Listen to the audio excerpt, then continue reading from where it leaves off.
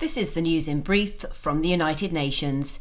Fewer victims of people trafficking are being identified, even as the COVID-19 pandemic and other crises are increasing their vulnerability, a new report by the UN Office on Drugs and Crimes found. Globally, the number of victims detected fell by 11% in 2020 from the previous year, driven by fewer detections in low and medium-income countries.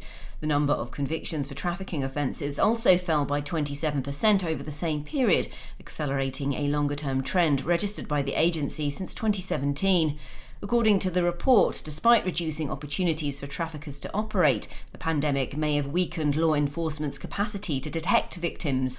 War and conflict have also offered opportunities for traffickers to exploit, with Russia's invasion of Ukraine elevating trafficking risks for the millions displaced or forced to flee the country. The report also found that female victims are subject to physical or extreme violence from traffickers at a rate 3 times higher than males. In Afghanistan, an interagency standing committee mission led by UN humanitarian chief Martin Griffiths continued on Tuesday. The delegation includes the chiefs of Save the Children US, Janti Soaripto, and Sofia Spreshman-Siniero of Care International, as well as the Deputy Executive Director of UNICEF, Omar Abdi.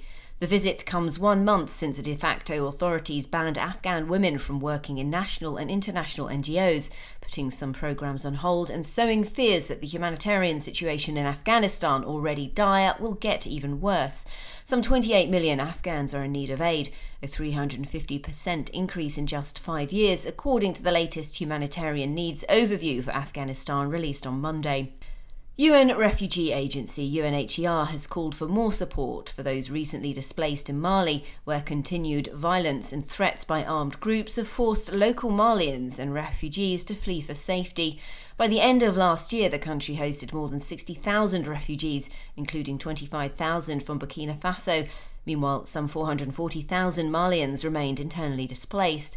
Speaking in Geneva, Mohamed Tour, UNHCR's Mali representative, said that Gao, Timbuktu and Kidal are some of the towns the refugees are fleeing to.